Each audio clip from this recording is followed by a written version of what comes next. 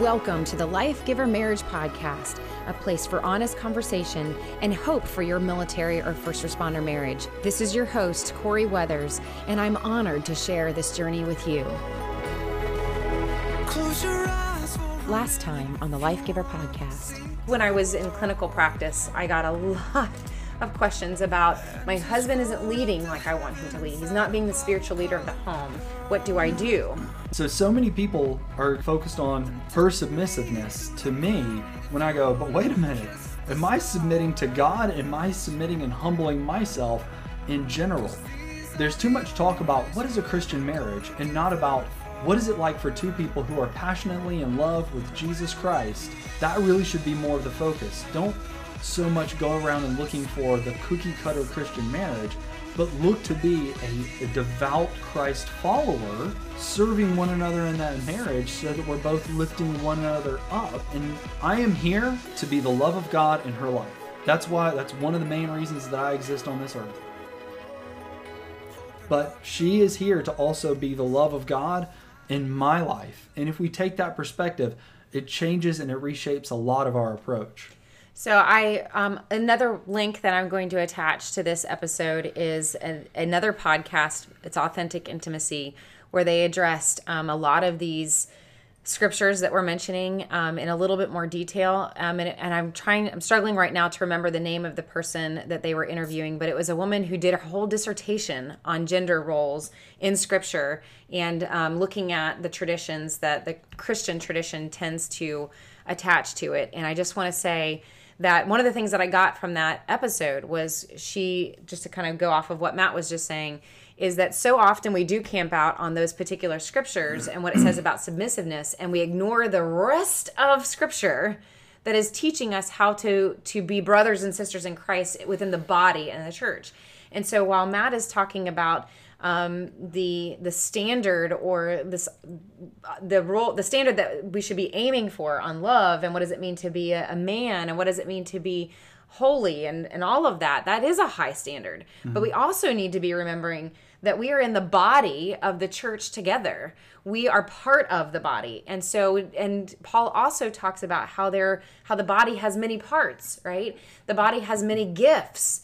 And so we need to remember that not every marriage and not every couple is going to look the same in how they are the body and the church to each other, how they are brothers and sisters in Christ with each other. And so one of the things that I encourage other military spouses who are struggling with whether or not you feel like your husband is leading your home or is the spiritual leader of your home is to take a look at, are you looking at your spouse with this cookie cutter approach of what your expectations of what you thought the husband's leadership is supposed to look like.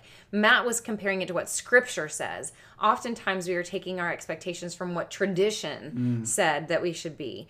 And so one of the best things that I ever learned was dealing with my own expectations when we first got married, and that at least for our home, realizing we're looking at it from a strengths perspective, from the body of believers. What is each person in our family strong at? And so Matt really helped me learn and break out of that cookie cutter mold to realize that even the expectations I was putting on myself on what a godly wife is supposed to look like, I got to look at who God created me to be, who God created Matt to be. Because when I go to Matt and I go to God with the question of, Lord, what kind of leader do you want Matt to be to our family and to our home? Not what do I think he should be? What does the Lord want Matt to do for our family? What that did for me was it stripped away these traditional expectations. And it wasn't so much about, are we doing devotionals every night at 6:00? And that means that, he's being a spiritual leader. What Matt actually taught me and what God has taught me is that Matt is an excellent leader of our home in a very organic way. We have organic conversations around the table when life happens. And then that breaks open opportunities for us to talk about scripture or have a moment of learning about who God is. And so I'm really challenging you out there to really take a look at, what are you asking your husband to be?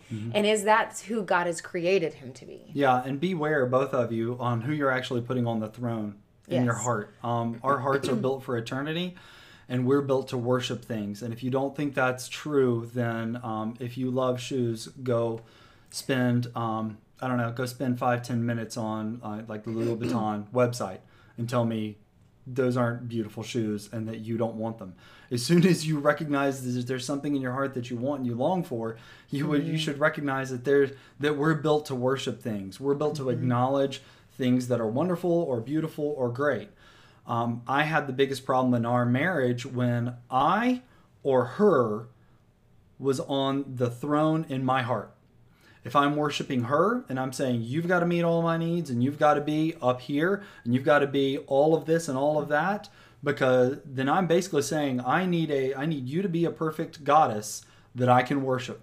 And she'll never be that. She's fantastic, but she'll never be a perfect goddess. I'll never be a perfect God for me to sit there and go, you know what, you really should worship me. I'm absolutely fantastic. I don't know if you know this about me. Because if I do that and I act that way, then I'm asking her to sin against God. I'm asking for her to blaspheme, and I'm almost demanding that of her. So if I'm demanding her submission without myself following Christ and putting him on the throne in my heart and my life, holy cow, I'm at that point I'm competing with God. And that's a scary place to be for me. I don't know where you want to be in your life. I do not want to be competing with God, because he will humble me and he will definitely lay me low. I know my sins are ever present in front of me. I know what I can be. I know I've seen the worst of myself, and I'm glad for what he's done in my life. And I, it says, much grace is expected from those people to whom much grace has been given, something like that. And so then I have to be graceful to her. But you win your spouse's heart when they feel like you're actually after their heart. Yeah, and I want to get to the other part of this email that's talking about how do you set boundaries in a relationship like this. So I'm going to speak to this and then I'll have you speak to what do you do if your service member is struggling with something coming back from combat or deployment or whatever, because I think that is the piece that I think a lot of people struggle with is how do I continue to, how do you know if you're transitioning into a caregiver relationship? And what does being brothers and sisters in Christ look like even in a caregiver relationship? And so that's where the element that a lot of people are getting stuck on. And so this scripture actually has been in my mind for like a year or two. It's just been kind of every now and then it just pops back up in my mind because so the emails that I get from spouses that are like this, that are talking about, so we've dealt with the spiritual roles, right? What does it mean to be a godly woman or godly wife and a godly husband and the whole submissive factor? But it's this idea of, and I know that I address this in the book, Sacred Spaces. I know that in Sacred Spaces, and I'm not challenging that at all. I know that I truly believe that one of the things that we need to be able to do better in our marriages is respect that there's two sides to every story, right? Before, in my book, before I wrote the book, I was very much kind of getting to a place in my heart where I didn't even realize that there was resentment, but I really wasn't showing a lot of it because life was getting difficult. And there were consequences of life and deployment and war or whatever that was making things difficult. And through the course of writing the book, I realized how important it was to realize that recognize that there are two sides of the story and that I had stopped listening to his side of the story and that I needed to start paying attention again to what was going on in his heart and not just saying it's your turn or it's my turn or whatever. And so I know that at the end of the book, I talked about how you need to embrace the difficulty that life brings. We can't ignore it. We can't expect marriage to be difficult or perfect. It is difficult at times. And that I know I'm encouraging you to have this selfless act of service, of being intentional, of serving your spouse, pursue your spouse, and move towards them instead of moving away from them. And so I get a lot of these questions that are asking, well, how long do I have to do that before my spouse is going to come my direction? For me to love like Christ, does that mean I just keep giving where she says, I'm receiving very little in return here? Am I supposed to just accept that I'm in a caregiving relationship? And if I keep doing this, will that win my husband over? And so the scripture keeps coming up that I think is on a lot of people's hearts of what does it actually mean. In other translations, it talks about the wife can be the salvation of her husband, I believe. And so this one says, wives, again, here's the submissive word again.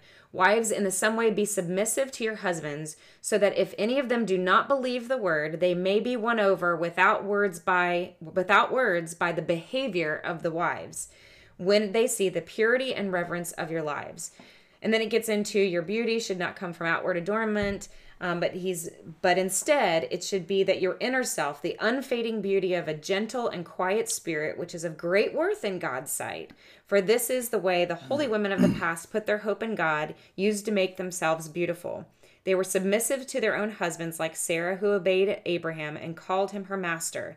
You are daughters if you do what is right and do not give way to fear. Husbands, in the same way, be considerate as you live with your wives and treat them with respect as the weaker partner and as heirs with you of the gracious gift of life, so that nothing will hinder your prayers. I'll let you get to that in a minute. But what I want to say is this whole idea of, can you win your spouse over with your behavior? I believe that, like Matt said, you do use the phrase a lot, keep your side of the street clean. And what I mean by that is our high calling is to also love the way that Matt just read scripture about love, is to aim for that high level of behavioral love. Love is a behavior. And yes, I do believe that as wives, there is something that we have more influence as women when we have a gentle spirit. Does that mean that I can't set boundaries and be very firm in what scripture says is true and what is right and moral?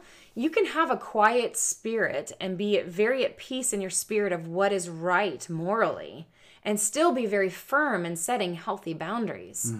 And so do I believe that wives can win over their husbands with behavior? I believe we have great influence, and that God has the ability to also have influence in your spouse's heart, but we definitely don't have control of it. And there's a difference in what God is challenging us to do in the scripture. What Paul is saying is for us to remember that our beauty and our influence comes from having a gentle spirit. I always say to my boys all the time, you don't want to see me lose my temper and go and get really angry, because I think as a woman, we just look crazy and insane. I don't think that it's actually effective. And I mean, we're human, it's going to happen. But I find that we have more influence when we have a gentle spirit that is at peace within ourselves. And that also, and being at peace means that I am centering it on something. That if I'm going to the word and I'm asking the Lord and looking for direction in scripture, and by the way, if you're looking for direction, the easiest way I can tell you is go to scripture, number one. If scripture doesn't answer it, we need to kind of get the general things that scripture is telling us to do and how to behave like Christ and love like Christ. But then we also need to ask ourselves, what's morally the right thing to do? What's right and wrong, black and white? We also need to look at our gut feelings and when my spouse is neglecting me and there's no affection, there's no conversation, there's no processing for the relationship to get better, my gut says that my heart is hurt. There's something not right in this. And so there's something that I feel like I need to have those tough conversations. But keeping my side of the street clean means that I need to have self-control on how that comes out. If I'm going to my spouse and I'm nagging and I'm yelling and I'm throwing insults and I'm begging in a way that's destructive, then that is not keeping my side of the street clean and figuring out how to conversate with love and kindness. We can conversate with love and kindness, but it still be firm in setting tough lines and tough boundaries. So my first suggestion in situations like this is for you to have those tough conversations. And if you can't do it one-on-one, then you go to a professional where you have a neutral party that helps you communicate through these tough conversations. But it's basically conversationally turning the lights on, like I said at the beginning of this episode, turning the lights on and exposing what is actually there by saying, by you being unaffectionate and by you not being present in our relationship, it is destroying the relationship. I am feeling like my heart is dying on the inside, or I feel like I don't know how to be close to you, and it's causing all kinds of feelings and thoughts to enter my mind of I don't know what to do next. It's turning the lights on, but I can communicate that in a way that I'm not sinning myself in anger. And sometimes you need to go to a professional to help you find those words, and then go home and be able to have those conversations. And if that doesn't work, then you go into marriage counseling where you have help having those conversations. But I can pursue my spouse, pursue healing the relationship and restoring the relationship by setting healthy boundaries, by saying, we can't pretend any longer that this is not a destructive cycle that's going on. I love you. I want to save the relationship. And here are some ways that we can start doing that. So the best way that Corey did that for us when we were living in Kentucky and our marriage was just like dying on the vine at best, was she stopped trying to fix me. Mm-hmm. She just decided that if I was just going to be a petulant, immature little child who was struggling with questions that she wasn't meant to answer, I didn't know where I was going in life, didn't know what I was doing. It felt like a failure as a husband, wasn't doing great in school, or really didn't care about going to school because I was back in grad school and didn't really have a way forward as far as like vocationally. I'd been fired from a job that I really was hoping would pan out, that I loved. And after that, I was like, well, am I useful to God even?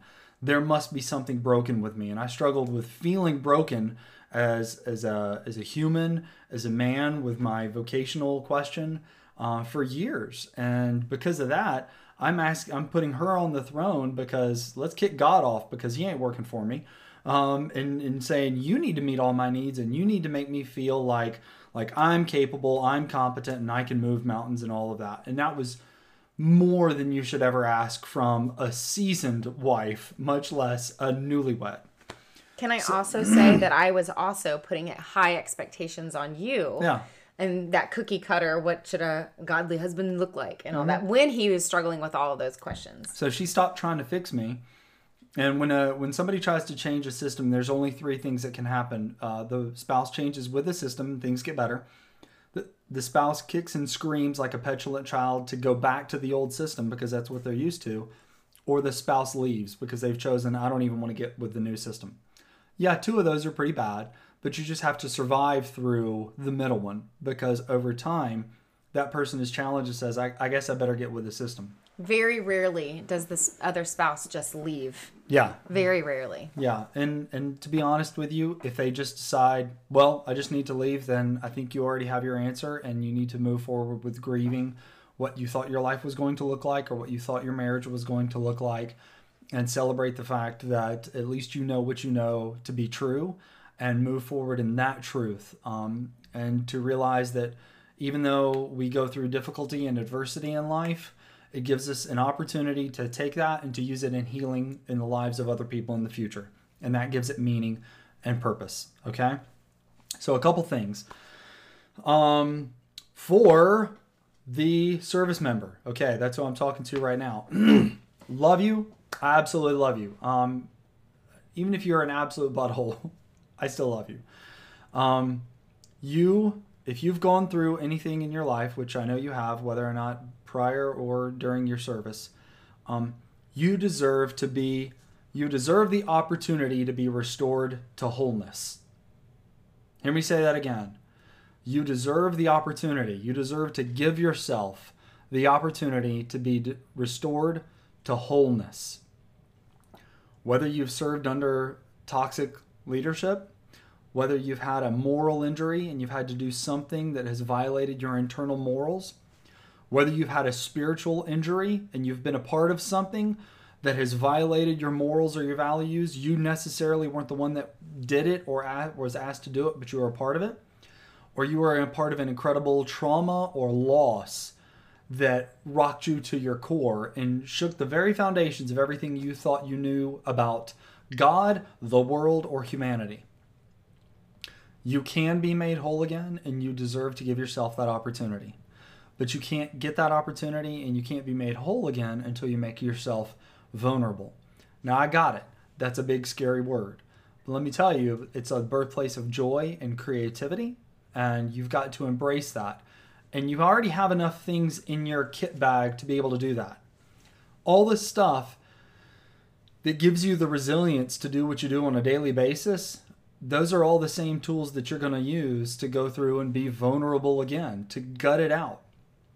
There's a great thing that my wife framed for me for my 40th birthday. And it's a quote from Rocky Balboa. And it talks about this world is a mean and nasty place, and it'll beat you to your knees and keep you there if you let it. But it ain't how hard you hit. It's about how hard you can get hit and keep moving forward. How much you can take and keep moving forward. That's how winning is done. And if you know what you're worth, then go out and get what you're worth. But you got to be willing to take the hits. And you can't be where you are and blame it on everybody else. And him or her is saying it's because of them. Because, cowards do it, and that ain't you. You're better than that. You need to go rely on a professional. If your weapon jams and you don't know how to fix it, you're going to take it to the small arms guy. If you don't know how to get back physically fit, you go to the PT guru, the stud that's around you, and you ask, help me get back to where I need to get back to. If you break your arm or your leg, you're going to go to a doctor. If something is broken inside here or inside here, then you got to go somebody that specializes in this or that. And believe me, there's hundreds of us that we know that that's our number one goal and calling in life, is to help you get fixed here and here. And it's like that old Coldplay song where it says, I will fix you. That's the only reason that I and several hundred others of my brothers and sisters in the spiritual, behavioral, mental health system, that's what we thrive on. That brings us to life. So give us the opportunity to do that for you. Start trusting somebody to do that for you, and don't bring it home and take it out on your family, because I know you don't want to. I know you don't want to be the person to be ineffective at home. Your deepest longing is to be a protector and a provider within your house.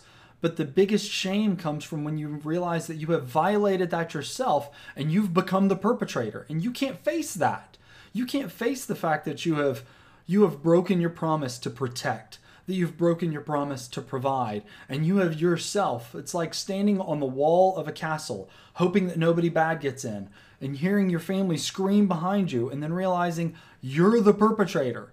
You're the bad guy that's doing that because of something that you have lost control over, something that you've given up in your life and said, I'll never get better and I'll never do better. There's a guy out there that is, I can't believe he's doing what he's doing. He's phenomenal. He got out of the military. He's grown a long beard, and him and one of his buddies, they are a part of a huge free veterans clinic in Texas. And I was thinking about him earlier today. I was like, man, I celebrate that you're doing this, that you are out there helping others. And there are a million other veterans that would echo exactly what I'm saying, is that you've got to get the help for yourself. Quit taking it out on yourself. Quit taking it out on your family. Go get the help. Go get made whole. Okay? You got to take care. It's like first aid, buddy aid. You got to put your own oxygen mask on first before you put the oxygen mask on in the airplane. So go get the oxygen mask. Second thing I'll say scripturally, I love the fact that you brought that up, because this is a dance. It's a mutual dance, okay? It says a lot about wives submitting. And then it says a lot about husbands being loving. And if husbands are like, how do I know if I'm loving? Go to 1 Corinthians 13 and make yourself a checklist. Am I being patient? Am I being kind? Am I being long-suffering, which means putting up with a lot of stuff? Am I doing all these things? How am I doing? Make an inventory, check the box. Am I doing this? And then go to your spouse and go, this is kind of how I think I'm doing. Am I doing right? Is this what it looks like to you for me to be patient? What does it look like for me to be kind in this family? Give me a target so that I can hit it. Because there may be an expectation she has of what it means to be patient that isn't my expectation of what it means to be patient. So we got to get on the right page about some of these words. If I'm like, you know what, I can be patient for 5 minutes, and she's like, you should be patient all the time. And I'm, whoa, I can't be patient all the time. I want to work up to that, but let me start for 5 minutes, and here's why. There's not enough of that conversation happening. I love it. It says, husbands, love your wives. And it calls them weaker. Here's the thing. There are things she's weaker than me on. There's a whole lot of stuff she's stronger than me on. There is stuff that she is made to do that I absolutely can't do. I can't feel other people's feelings. That's just a fact. I can understand them. I can read indicators of what's going on in front of me, but I can't feel it. She can. she weighs in and she lets me know that really quickly, really easily. And when we lean on those complementary things, the unification within our marriage absolutely explodes. But we never get to see that if we aren't doing the dance right. Now, if you went and like looked up dance steps for the waltz, and you said, okay, well, I'm going to take partner one's dance step for the waltz, and I'm going to put partner two's dance step for the cha-cha together and see what I get. You know what you're going to get? A hot mess. You got to be on the same page, okay? And that's a really, and I'm pointing to the Bible over there, that's a really good page to be on. Why? Because it's two people that are submitting to their Creator. And when I say the Creator, I love calling God the Creator simply because if my coffee pot's broken, I'm not going to take it back to, Samsung. It's not a Samsung coffee pot. They may be brilliant. Samsung does some great things. I'm not going to take it to Apple. Apple doesn't have a coffee pot. I really hope they never get one because then I'm going to be forced to buy it because it's an Apple product. I take it to, Cuisinart, because we have a Cuisinart coffee pot. Because I'll be like, you made it. You must then know how to fix it. So I take my problems and my things, I take it to the Creator. And I take it to people that know the Creator. And I take it to the same people that have the same mindset as I do about the nature of God and the world and humanity. And I say, does this jive? Is this actually align with truth? One of the ways that when you want to figure out what's the will of God, do a few things. What does Scripture say? What do other godly people that I consider wise in counsel say? And when I say wise in counsel, it's those people that would encourage you towards marriage, not away from marriage. If they're sitting there saying, no, here are a million reasons why you should put yourself first, that's a big red flag. Unless we're talking safety issues. Unless we're talking safety issues. That's why we did the caveat in the beginning. We're talking about other stuff. But people that will go through a checklist with you to say, have you done these things? There is also, so that also means that you're actually in a community that supports your marriage, that's actually championing that. So just those are just a few things. Celebrate your differences on what's weaker and stronger. Make sure that you're on the same dance steps. For the service member, if you're the person that's actually having the hard time in the marriage, or if it's the spouse that's having the hard time in the marriage and the service member is going, I feel like I am emotionally not being taken care of and I'm doing everything that I know to do, and yet my spouse is withdrawn and has put up a huge wall and is only taking care of themselves, and I'm having to work extra hard and I feel emotionally, then they got to do the work. I encourage you guys to do the work together. Mm-hmm. So, I will say, that too much? No, not at all. It's amazing.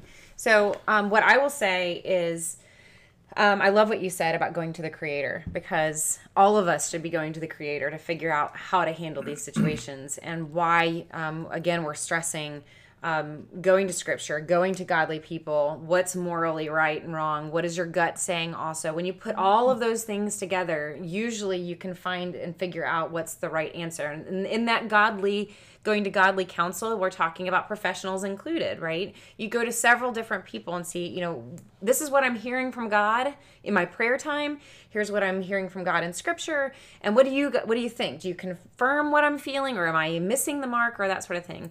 And so I love what you said about going to the Creator, because especially in this one woman's email, what we're talking about, and this is not just her, this is a lot of people, is going to the Creator and saying, okay, God, how do I handle this situation with my spouse? My spouse is struggling.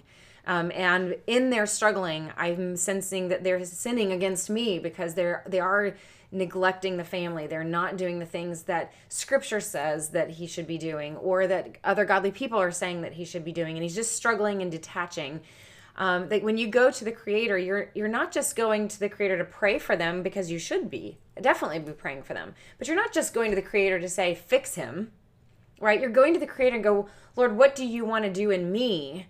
And how then can I have influence as you change me? So, Matt did share half the story of in the beginning of our marriage of how I stopped trying to fix him. I stopped trying to fix him only because I went to God and I said, I don't know what to do anymore. It actually says, that they may be won over without words. I actually remember praying to God and saying, I don't know what to do. My husband is struggling. He's got all of these questions and he's really struggling in this place of his life. And I don't know what else to say. And I actually remember the Spirit whispering to me, then stop talking. There's nothing else that I want you to be saying anymore. I had no words left. So I think it was good confirmation. But it was literally the Spirit saying, stop trying to fix him. Nothing that I was saying at this point. Now, I am encouraging some of you to have conversation, but some of you have also been saying a lot for a very long time and trying to fix your spouse or nagging them or arguing or screaming or whatever it is that's not a gentle spirit, that is not an act of love and kindness. And so I remember having no words left, and it was about behavior, but it wasn't about what kind of behavior should I have so that he changes. I had to go to the Creator and say, Lord, what behavior do you just need to change in me because you need to change me? And over time, it helped me learn how to set good boundaries. And a lot of those boundaries with Matt were more about boundaries for myself. It was more about boundaries of not having those expectations and trying to fix him, that I needed to fix some things in me. And I will tell you that the other half of this story is that several years down the road, this flipped.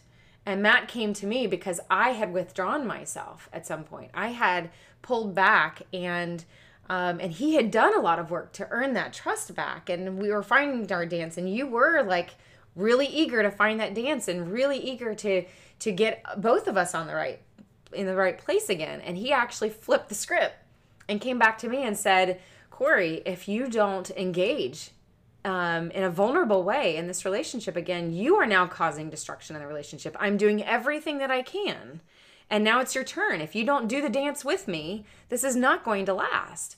And I can tell you, we've both experienced both sides. It doesn't feel good to have that conversation, but it's very important in order to find the dance and figure out together both sides of the story.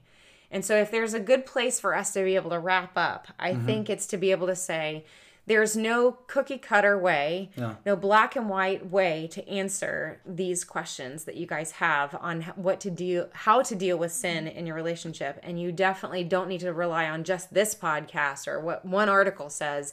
And that's why I'm going to try to attach as many resources to give you a very balanced perspective on whatever it is that you might be wrestling with in your relationship. However, I think it's really important for us to remember that there's two sides to every story. If your spouse is struggling, then it's very important to have the right conversations to figure out, why is your spouse struggling? What is your spouse struggling with? And can you help your spouse? Can you support your spouse? Can you love a different way? Can you serve a different way? And some of you might have the opposite, where you had to go through what the other scenario that we said, which is sometimes you just need to take a step back and stop trying to fix so much and figure out, how do you have good, healthy boundaries for yourself, and figure out how to love and be in gentle spirit, but at the same time have firm, tough love boundaries. So there's no cookie cutter approach to all the variables and unique issues that all of you guys are struggling with. But I think we would say today, two sides to every story. And at the same time, remember that we're brothers and sisters in Christ, and that brothers and sisters in Christ have to hold each other accountable. The body of believers, the church, is meant to hold each other accountable. And there's very good scripture on how to do that, to go to one another and say, there's something in our relationship that is destructive. And if that person's not listening, the scripture says you're supposed to go and bring another person into the equation and say, this is not getting better. We need help. And if that doesn't work, it talks about going to the church and asking for support. And so follow the steps that God has given you in order to figure out what's the next step for your relationship. Yeah, you have to engage a professional, because we both have multiple conversations where somebody goes, I think I've done everything I know how to do. What else should I be doing? And they're basically asking for permission to say, I can't do this anymore. I'm done. My heart is done. My head is done. I am at my wit's end. And you sit down with a professional to go through the checklist to make sure you have a second set of eyes. Whenever it's really hard whenever the other spouse says, no, I'm not going to work on it. No, I'm done. I don't need to work on anything. I'm absolutely totally fine. And that's where you have to decide for yourself where you're going to draw your own personal boundaries in your life, and what you need to move on and from. and to understand that there are, unfortunately, humans whose hearts they've allowed to be hardened over repetitive, habitual behaviors over time. I would tell those humans that have allowed their hearts to be hardened over repetitive, habitual behavior over time, you're doing yourself an incredible disservice. You deserve much more better than the lies that you've been buying into. And the best thing you can do is to completely stop, take a sober, honest look without too much pride or too much shame at your own life and make a huge course correction, because you will be surprised how quickly you can move in the other direction and on a great trajectory and get wholeness and happiness and healing in your life. And it will be so much better than the lies you're buying into. That much being said, if you're dealing with somebody that just will not face the truth with the basis of scripture, with the basis of wise counsel from professionals and mentors that you have in your life, and with a support network, then you move forward with steps towards drawing good, healthy boundaries, whatever that looks like in your life, and realize you are not here on earth to make people happy. You are a part of helping others to achieve holiness, and you're here in order to glorify God through the way that you yourself personally are choosing to live, the way that you love others around you, and the way that you take others around you. That's your meaning and purpose in life. And you're going to have different experiences that will give you an opportunity to be able to live that out fully, to both testify to other people and to be a living, breathing example when it's both easy and incredibly difficult in adversity. So refocus on that and what your mission is. And that marriage is meant to be that opportunity for two people who are vastly different than one another to be able to put aside their differences, be able to complement one another's strengths and weaknesses, and work together as a mutual image of the unity, the tri-unity, the love, the fellowship, and the companionship of God, who is so massively awesome that he has to exist in a trinity.